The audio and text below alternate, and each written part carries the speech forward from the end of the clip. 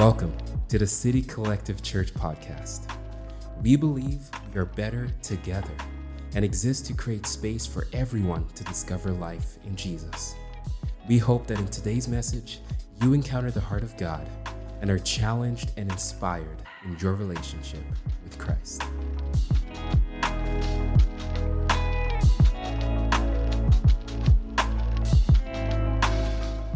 Said good morning, and it's a beautiful morning. It's nice to feel like spring might actually be here, as it will probably rain tomorrow, but we'll embrace the sunshine that was here today and yesterday, and I hope that you're doing well. I know that I chatted with a few of you, and you've already had your dinners, and now Sunday's going to be relaxed, or you've got dinners on the horizon, but there's much to be grateful for this weekend. The gift of the resurrection, the gift of the knowledge of Jesus, and the gift of family and to be able to be together. Let me open just this morning with a poem this Easter morning.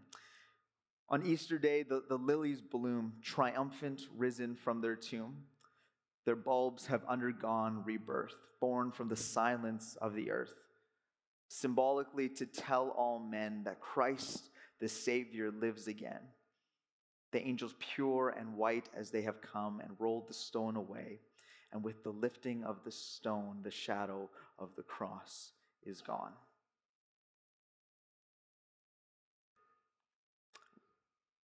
As we begin this morning, first of all, if this is your first time here at City Collective, thanks for being here.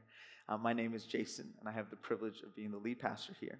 And our desire this morning, especially on this Easter Sunday, is that wherever you find yourself on your journey of faith, that you find this to be a place of safety, that you can be yourself, that you can come as you are, and ask questions and be in conversation.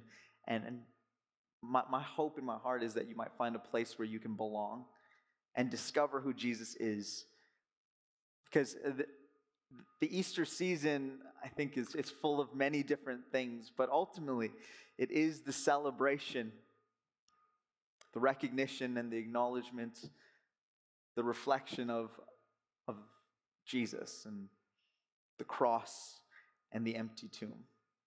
So as we begin, would you please join me in reading from John chapter 20 as we enter into that first Easter morning, and you can follow along. Early on that first day of the week, while it was still dark, Mary Magdalene went to the tomb and saw that the stone had been removed from the entrance. So she came running to Simon Peter and the other disciple, the one Jesus loved, and said, "They have taken the Lord out of the tomb, and we don't know where they have put him." So Peter and the other disciple started for the tomb. Both were running, but the other disciple outran Peter and reached the tomb first. We're reading from John, and John likes to call himself the beloved, and he likes to show that he got there first, but I think that's just always funny. He bent over and he looked in at the strips of linen lying there, but did not go in. Then Simon Peter came along behind him and went straight into the tomb. He saw the strips of linen lying there, as well as the cloth that had been wrapped around Jesus' head. The cloth was still lying in its place, separate from the linen. Finally, the other disciple, who had reached the tomb first, also went inside. He saw and believed, and they still did not understand from Scripture that Jesus had to rise from the dead. Then the disciples went back to where they were staying. Now Mary stood outside the tomb crying. As she wept, she bent over to look into the tomb and saw two angels in white seated where Jesus' body had been, one at the head and other at the foot. And they asked, "Woman, why are you crying?" "They have taken my Lord away," she said, "and I don't know where they've put him." At this, she turned around and saw Jesus standing there, but she didn't realize that it was Jesus. He asked her, "Woman, why are you crying? Who is it you are looking for?" Thinking he was the gardener, she said, "Sir, if you have carried him away, tell me where you have put him, and I will get him." And Jesus said to her, "Mary." And she turned toward him and cried out in Aramaic, "Rabboni," which means teacher. And Jesus said, "Do not hold on to me, for I have not yet ascended to the Father. Go instead to my brothers and tell them, I am ascending to my Father and your Father, to my God and your God." And Mary Magdalene went to the disciples with the news, "I have seen the Lord," And she told me that he had said these things to her. This is the word of the Lord. I think there's a lot of different things that we can dive into when it comes to Easter Sunday, Resurrection Sunday. But I think it's interesting, the passage and how it lays out the expectation of what was to be found. In the lead up to Easter weekend, one of the things that I've been reflecting upon this week, in my preparation, I felt like I was constantly getting interrupted by text messages, phone calls, emails, and I don't know if it was a particularly busy week for scammers and telemarketers, but it seemed like they had my phone number on speed dial, and I felt incredibly interrupted, incredibly frustrated by it. I don't know if you've encountered this, that there's this constant rise, it feels like, of telemarketers and scam artists trying to get a hold of you and trying to sell you on the latest and greatest and find out about, have you take a survey on your latest experience that you had at this location, and we'll give you nothing in response to your time. But one of the things that I tried to do this week was put myself on all the do not disturb lists that I could. And once I did that, the telemarketers stopped, but the scam artists continued. And one of the things that I have noticed is that they are incredibly good at what they do. There is some very legitimate looking emails and text messages that get sent out that would make us believe that perhaps there is something there to it. Maybe the wide and elaborate proposals that they give of what they're going to give to you and what they might have would spark some skepticism. Hopefully, it would spark some skepticism. And I think that we've actually, because of being inundated with all of those moments, we've grown a little bit skeptical on first glance. And that's not a bad thing. I want to reiterate that. It's good to be a little bit skeptical when someone from Nigeria is asking for $200 and that it's going to be a windfall for you in the next 60 days. Just be careful on those ones. Word to the wise. What did happen to me, though, was I got an email that I was supposed to actually read from the CRA that was needing something from me actually, and what did I do? Because of my skepticism and my being inundated with information, I deleted it. Yeah, that's exactly it. And thankfully, you can recover those from your junk mail. But here's the thing. Even if one of those emails saying that I had received a sizable inheritance from a long-lost relative was true, I think I would have a hard time believing it.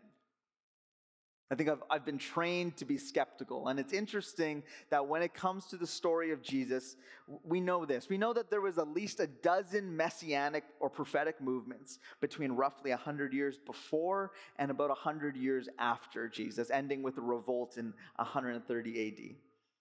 And in each of those cases, the movement ended with the violent death of the founder. And this is what happens when the founder dies, the followers have a choice. They can either clear off and go their own way, or they can make a decision that they're going to get another leader. Historians like Josephus note that going around and saying that the original leader had actually risen from the dead just really wasn't an option. Even though loyal Pharisaic Jews would have had the idea the resurrection would have been a part of their tradition. This was ultimately what they were aiming for, the resurrection of all people, but not so much one person coming back in the middle of history. The kingdom of God, the raising of all dead, but not one person coming back in the middle of history. And if a person had said, well, didn't you hear what he was saying during his lifetime? He said that a resurrection was coming. Well, then his friends would probably say something along the lines of, don't be stupid. They just killed him. We've just buried him, in fact. And in John 20, this is kind of where we find ourselves. The impossible hasn't taken place just yet in the minds of the disciples. This is what they know. Jesus had died. And this is where they find themselves. But something took place that first Easter weekend. The Friday that we call good saw the unjust crucifixion of a man. And of this, most people find a sense of consensus. For some, a good man died. For others, a political insurrectionist. For others, a son or a brother was unjustly murdered. However, that might have been where the mourning began, but the passage we just read would suggest that something happened in the in-between. In the silence of Saturday, something happened. Something happened between the time that they took the body of Jesus from the Roman cross and buried him in a borrowed tomb. Many in that moment would have had different views of the man in person, in Jesus. But one thing that they did agree upon is that he was dead. And then the women, they went to the cemetery, they went to the tomb to anoint the body, and they didn't find what they had expected. The disciples came running and they didn't find what they expected. And what they saw that first Easter Sunday morning was not a vacated body, but an empty tomb. And I find this interesting. Within Christianity, you've kind of got your two hallmark moments of the year. You've got your Christmas season and Easter. But Easter is very different than Christmas. The symbol of Easter is an empty tomb. But you can't depict or domesticate emptiness. You can't really make it into pageants and string it with lights. Christmas has a large and colorful cast of characters beyond your principal three. It's got the angels, the innkeeper, the shepherds, the heavenly host, the three wise men, the Herod, the Star of Bethlehem, the animals. Everybody gets a role in the Christmas pageant. Nobody's left to the side once Christmas comes around. And in one form or another, we see them represented so often that we would recognize them anywhere. Yet, I would say emptiness doesn't have that same charm. It doesn't seem to move people to give presents to each other or sing choruses or old songs. With Easter, it's entirely different. Even the great choruses of Handel's Messiah doesn't seem to hit the same way like a good Christmas carol. Emptiness doesn't seem to inspire in the same way as the usual moments of Christmas. And when we look at what it actually says in the Gospels are actually incredibly chaotic around the resurrection. We know this. It began in the dark. The stone has been rolled aside. The Gospel of Matthew says that there was an earthquake, and in a tomb that there was two white-clad figures, maybe one white-clad figure. Mary Magdalene seems to have gotten there before anybody else, but there was a man she thought was there at first that was a gardener, and perhaps Mary, the mother of Jesus, of James, was with her, and another woman named Joanna, and our account says that Peter got there, and then John gets there, and elsewhere there's a suggestion that there was women and the disciples, and the women went and told the disciples didn't go to the tomb. It's chaotic. There's actually so many different pieces within the gospel story. There was the sound of people running, of confusion. And Matthew speaks of great fear and great joy. It's not a major production. And the minor attractions that we've associated with Easter, actually, the bunnies, the baskets, the bonnets, the dyed eggs, they have so little to do with what it's about. And if the gospel writers had wanted to tell it in a way to convince the world that Jesus indeed rose from the dead, they would presumably have done it with a little more skill and fanfare. But here, there isn't a ton of skill and fanfare. They simply seem to be telling it the way that it was. And it's perhaps the chaos of that moment that reaches to reassure our unsure hearts. I like that about Easter.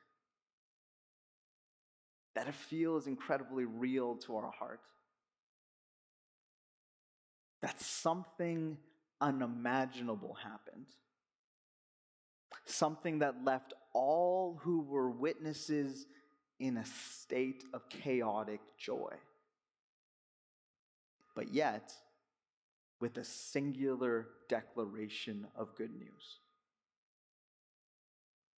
Throughout these past months, we've been able to kind of gather together, have meals and have conversations and reconnect, and it's been wonderful. Sharing foods with friends and family, you're talking about different things, and I've noticed even for us, we're talking about the state of the world. And if we're being honest, when we have that conversation come to the forefront, it seems like good news is kind of hard to come by. Talking about the crisis in the Ukraine, atrocities in Syria, the COVID pandemic, unchecked climate change, deeply entrenched racism, the ever-expanding gap between the rich and the poor, increasing national and personal debt, and the list seems to go on and on and on, and it almost leaves us feeling like nothing good can ever happen again. But what happens when good news enters the story? I think of those videos. So we've got our own little baby boom happening in the church, and there's lots of announcements of pregnancies going on, and you see those videos of someone telling their parents or their grandparents about this little one that's on the way, and sometimes it's in this middle of a game, and it's a serious moment, or they're having a serious conversation, and they're not expecting it all, and their mind is completely somewhere else, and they see whatever it is. If it's a little onesie that says that you're going to be a grandparent on it, and it takes a moment. And they go from a moment of, I'm thinking about all these different other things, to, oh, this is good news. This is good news that actually brings me great joy. But you notice that it's not like a really well-reserved joy. It's chaotic joy. It's a joy that invokes tears and laughter and surprise and perhaps shock. There's a lot of different emotions that come in. And this is what good news does. Good news interrupts the cycle of bad news with chaotic joy. And this is what's happening in this moment of Easter. They've had bad news. They feel like they're at the end of it. They don't have any idea of how they're going to proceed. The one that they followed for the past 3 years is dead in their minds. And then suddenly they have their bad news interrupted with the greatest of good news. And they have nothing but chaotic joy in that moment. They don't even know what to say or how to say it or what details to latch on to. But they do know this, that this good news that they found is good news that they need to share. And that's what good news does within each of us. And this isn't a question of your personal perspective, optimist, pessimist, realist that's actually a pessimist because it's a little more culturally accepted. But we live in a world where much of life is actually really hard. And yet Easter, Resurrection Sunday, is the powerful reminder that hope is not dead, that evil did not win, that death did not, nor does it get the final word. And this morning, maybe you might just consider the story of resurrection. Because if it is true in our world where we are wired for skepticism, because if it is true, if the unpolished, haphazard, joyful reiteration of Easter Sunday is true, does it not change everything? Because here's the thing, this isn't World War Z. This isn't The Walking Dead. This isn't 30 Days of Night of scary zombies exiting a tomb. The story is not about someone exiting a tomb. The story begins with the revelation of an empty tomb. This is different than the moment that we talked about a few weeks ago with Lazarus.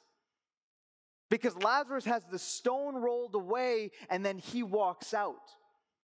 But in this scenario where we see Jesus, the stone is rolled away and there is no body that is present. Something more has taken place even before Sunday morning. Romans 6:23 states that the wages of sin is death, but the gift of God is eternal life through Jesus Christ our Lord. The cost of our sin, the ways in which we fall short in all the areas of our life, the presence of sin in the world brought the presence of death into our reality, and it's a reality that all of us face. But the empty tomb, which was discovered not only by the numerous eyewitnesses, but by the religious and government authorities that affirmed that the tomb was empty. They thought it happened a different way, but they confirmed the empty tomb. This just wasn't Jesus coming back. This wasn't the story of Lazarus, of him just walking out. See, the law, the prophets, the Psalms, the Gospels, the epistles, even church history, Eastern and Western theological traditions. It has even this line in the Apostles' Creed that I think gives us an idea of the in-between. And it's so central to the gospel message, and I think sometimes we miss it, because this same event goes by various names. The Great Descent, the harrowing of Hades, Christus Victor, but they all refer to the narrative that culminates in the resurrection of Jesus before dawn on Easter Sunday. The Apostles' Creed says he suffered under Pontius Pilate. He was crucified, died, and was buried, and he descended into hell. It's sometimes translated as inferno or darkness. On the third day, he rose again from the dead and he ascended into heaven. The early church actually regarded this descent as far more than Jesus being entombed and visiting the place of the dead.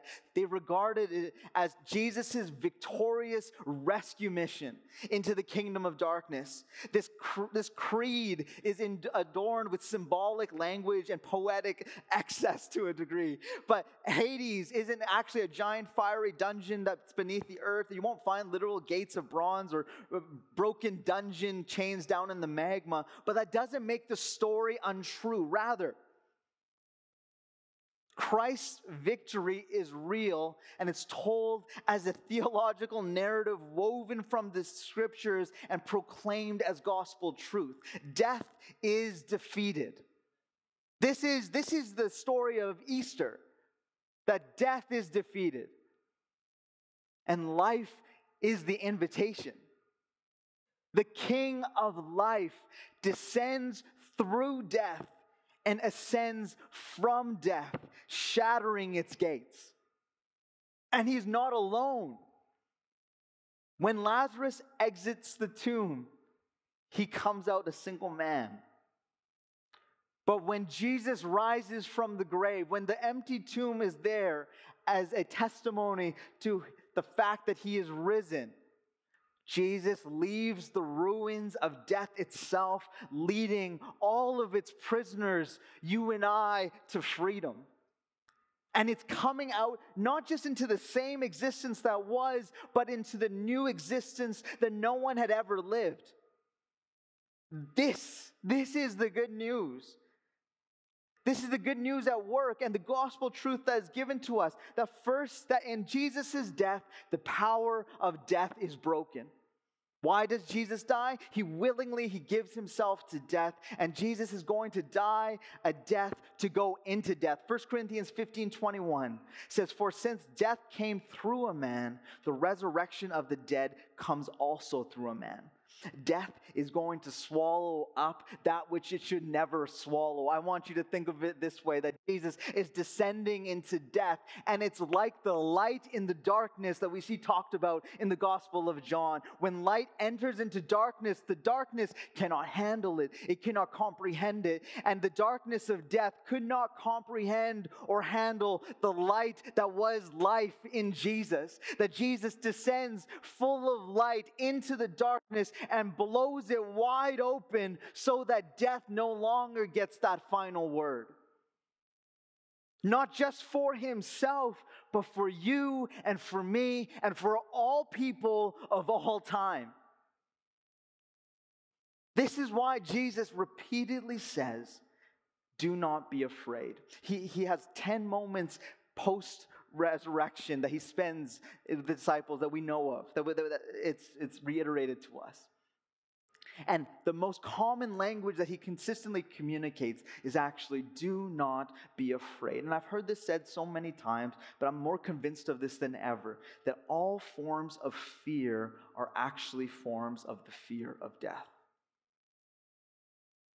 Not specifically maybe the fear of dying, but I'm afraid of losing my job because I'm afraid of the death of my identity. Or I'm afraid of losing control because I'm afraid of the death of what I believe is good for me. That death is always seemingly on our doorstep, and therefore fear seems to be our response. But Jesus says you don't have to be afraid of death anymore because I have conquered it. Fear doesn't have to have a hold on your life. There is a place that you can arrive in beyond living in the dominion of fear. And imagine the possibilities of a life that we're no longer bound by fear. How fear cripples us before we act, how it hijacks our purpose, how it moves into relationships before reconciliation can ever happen, because fear sometimes wants us to believe things that are untrue, but so often we latch onto it and we miss the opportunity of the moment. But Jesus' invitation of resurrection and of life, I want you to hear that invitation this morning. Do not be afraid. Because we don't have to fear death anymore. Death cannot separate you from the love of God. And as Jesus and as God is prone to do over and over in the scriptures, he takes that which is broken and he redeems it for good. In Jesus, death has now become the doorway to life. If that is not the ultimate redemption of that which is lost and broken, I do not know what is. The second piece that we know that is the gospel truth is that we have an assurance of our resurrection, that he'll raise us up with and to himself. In 1 Corinthians 6 verse 14 it says, and God raised the Lord, and he will also raise us up by his power. And third, our rescue from death and entry into eternal life doesn't await us simply in the next life or in a coming age. That good news is for today. Romans 6 verses 8 and 11 says, the death he died to sin once for all, but the life he lives to God in the same way. Count yourselves dead to sin, but alive to God in Christ Jesus. Whatever hell or Hades or darkness or death or whatever you're experiencing right now, that's where Christ comes. Full of light into the darkness that we carry. He descends into that waterless pit or dark abyss, whatever form it takes, and the eternal life that he won is not merely heaven someday when you die, but it's the fullness of joy here and now. Henry Nouwen, he says that Jesus didn't rise from the grave to baffle his opponents or to make a victory statement, or to prove to those who crucified him that he was right after all. Jesus rose as a sign to those who had loved him and followed him that God's divine love is stronger than death. This is what the resurrection is. The resurrection is God's stamp of approval on all that Jesus has taught us in the lives that he invites us into. The resurrection is God's great yes to the Sermon on the Mount, yes to the meek, yes to the gentle, yes to the peacemakers and to the poor in spirit. The resurrected Jesus is exhibit A, that non-retaliation is the way to peace, that loving our enemies is the way to life, that because Jesus is alive, we can put all of our weight into his promises. The resurrection is God's yes to every promise that Jesus makes. And Easter declares that we can count on every single promise he made. It says that even when the news of that day isn't good, the good news of Jesus is. That you and I were going to be made perfect. That you're going to have living water flowing out of the very center of your being. That in the middle of the pandemic, even in the face of climate change and racism and separation and financial ruin, you're going to see his people lifted up to be with him. You're going to see him draw all of humanity to himself. You're going to see him resurrect you on that last day because he's alive. The word impossible drops from our vocabulary because something happened on that Easter Sunday. And perhaps you can see where this is going. What happened was that the impossible happened. And the word impossible drops from our vocabulary. And if he who experienced the impossible is in the picture, then nothing in the picture is impossible. Because he is alive, we can embrace his audacious claims. What are the claims that Jesus makes for you and I this morning? He says, to all, I am the bread of life. The resurrection says, yes, he is. I am the light of the world. The resurrection says, yes, he is. It says, I am the good shepherd who lays down his life for his sheep. The resurrection says, yes, he is. I am the way, the truth, and the life. Yes, he is. I am the resurrection and the life. Yes, he is. I am the one who meets you exactly where you're at. Yes, he is. I am forgiveness and healing in the areas that you need. The resurrection says, yes, he is. I am the comfort and joy that you need. The resurrection says, yes, he is. The resurrection doesn't solve all of our problems about dying and death, but it's not the happy ending to our life struggle, nor is it the big surprise that God has kept in store for us. No, the resurrection is the expression of God's faithfulness. The resurrection is God's way of revealing to us that nothing that belongs to God will ever go to waste. And what belongs to God will never get lost. We can expect good things to happen because all good things belong to God and they will never be lost. We can expect his justice to prevail.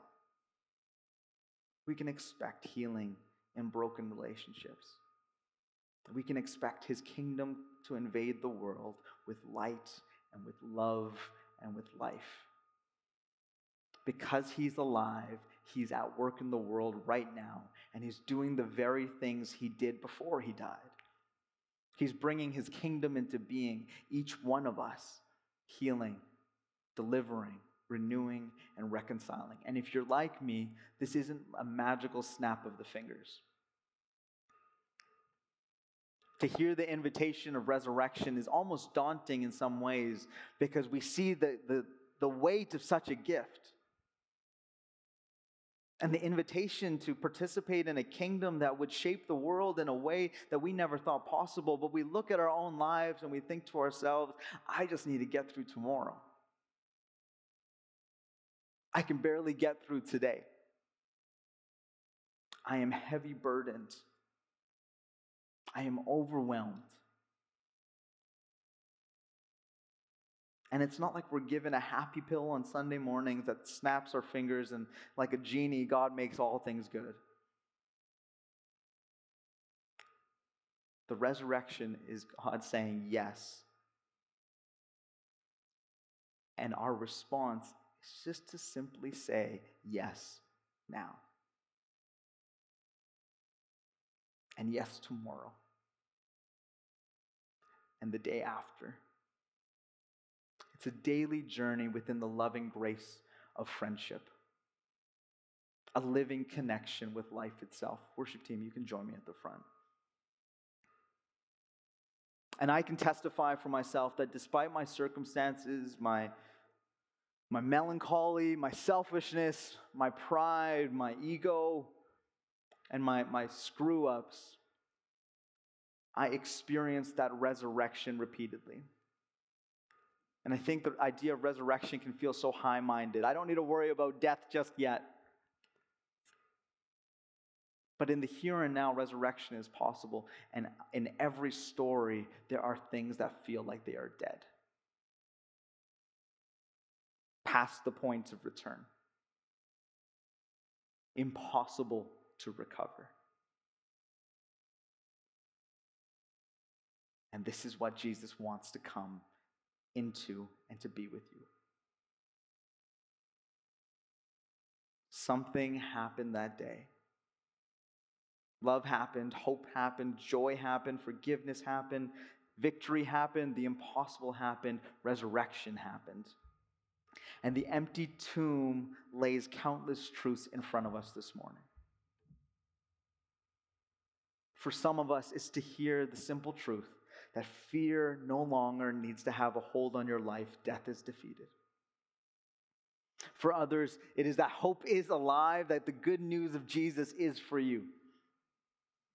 And for others, it's a revelation that before you went searching for him, Jesus went searching for you. Because at the tomb, Mary goes and she's looking for Jesus.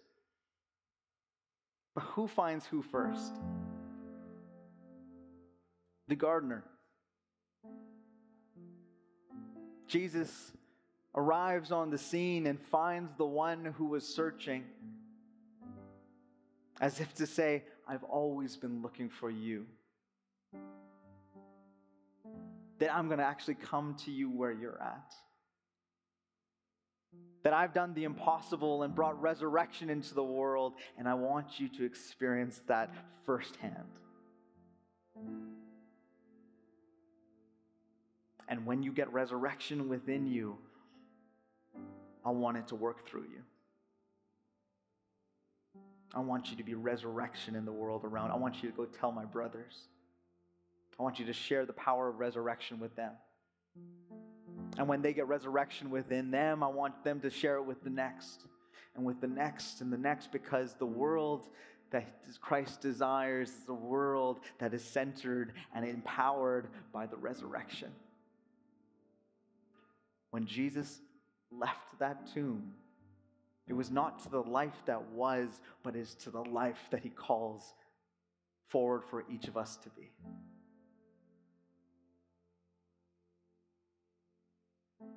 Regardless of your faith,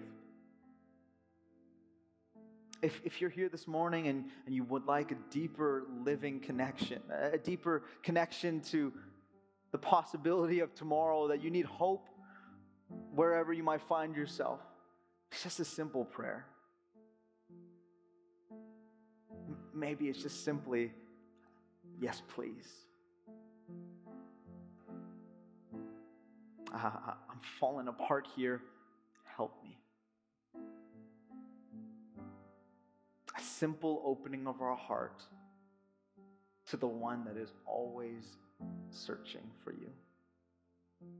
Because he is risen, he defeated death, and forgiveness is given freely to all the world, simply to be received so that we could be in relationship with God.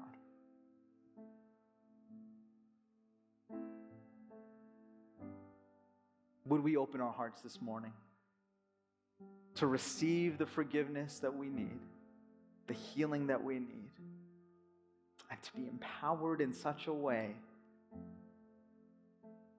that we might never be the same?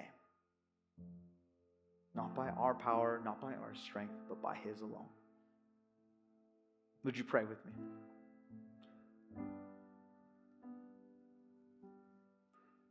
Heavenly Father, thank you for the gift that you give to us through Jesus.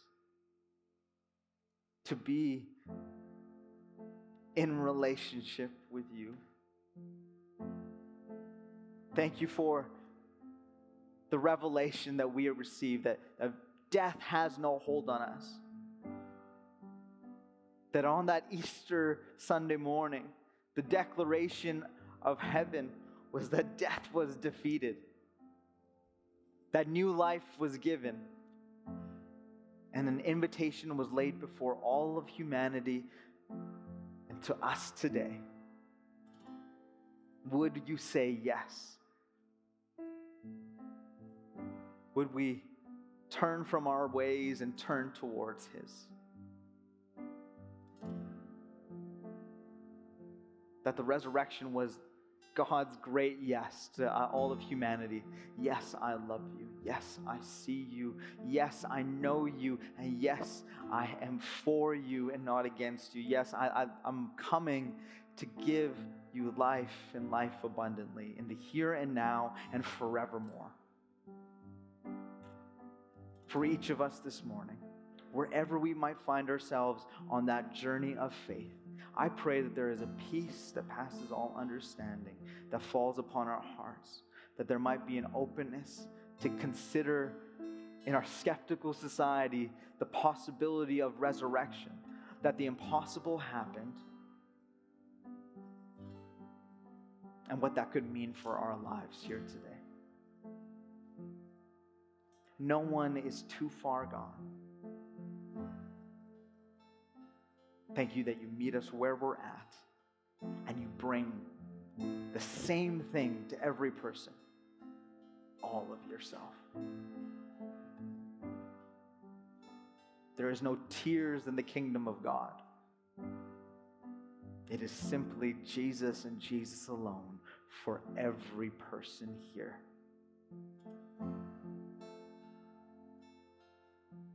Give us the courage to say yes this morning. In Jesus' name I pray. Amen. Thank you for listening to today's message. We hope it challenged, encouraged, and inspired you in your walk with our Lord Jesus Christ. To keep up with City Collective, make sure to check us out on Instagram and Facebook at City Collective Church. Have a great week.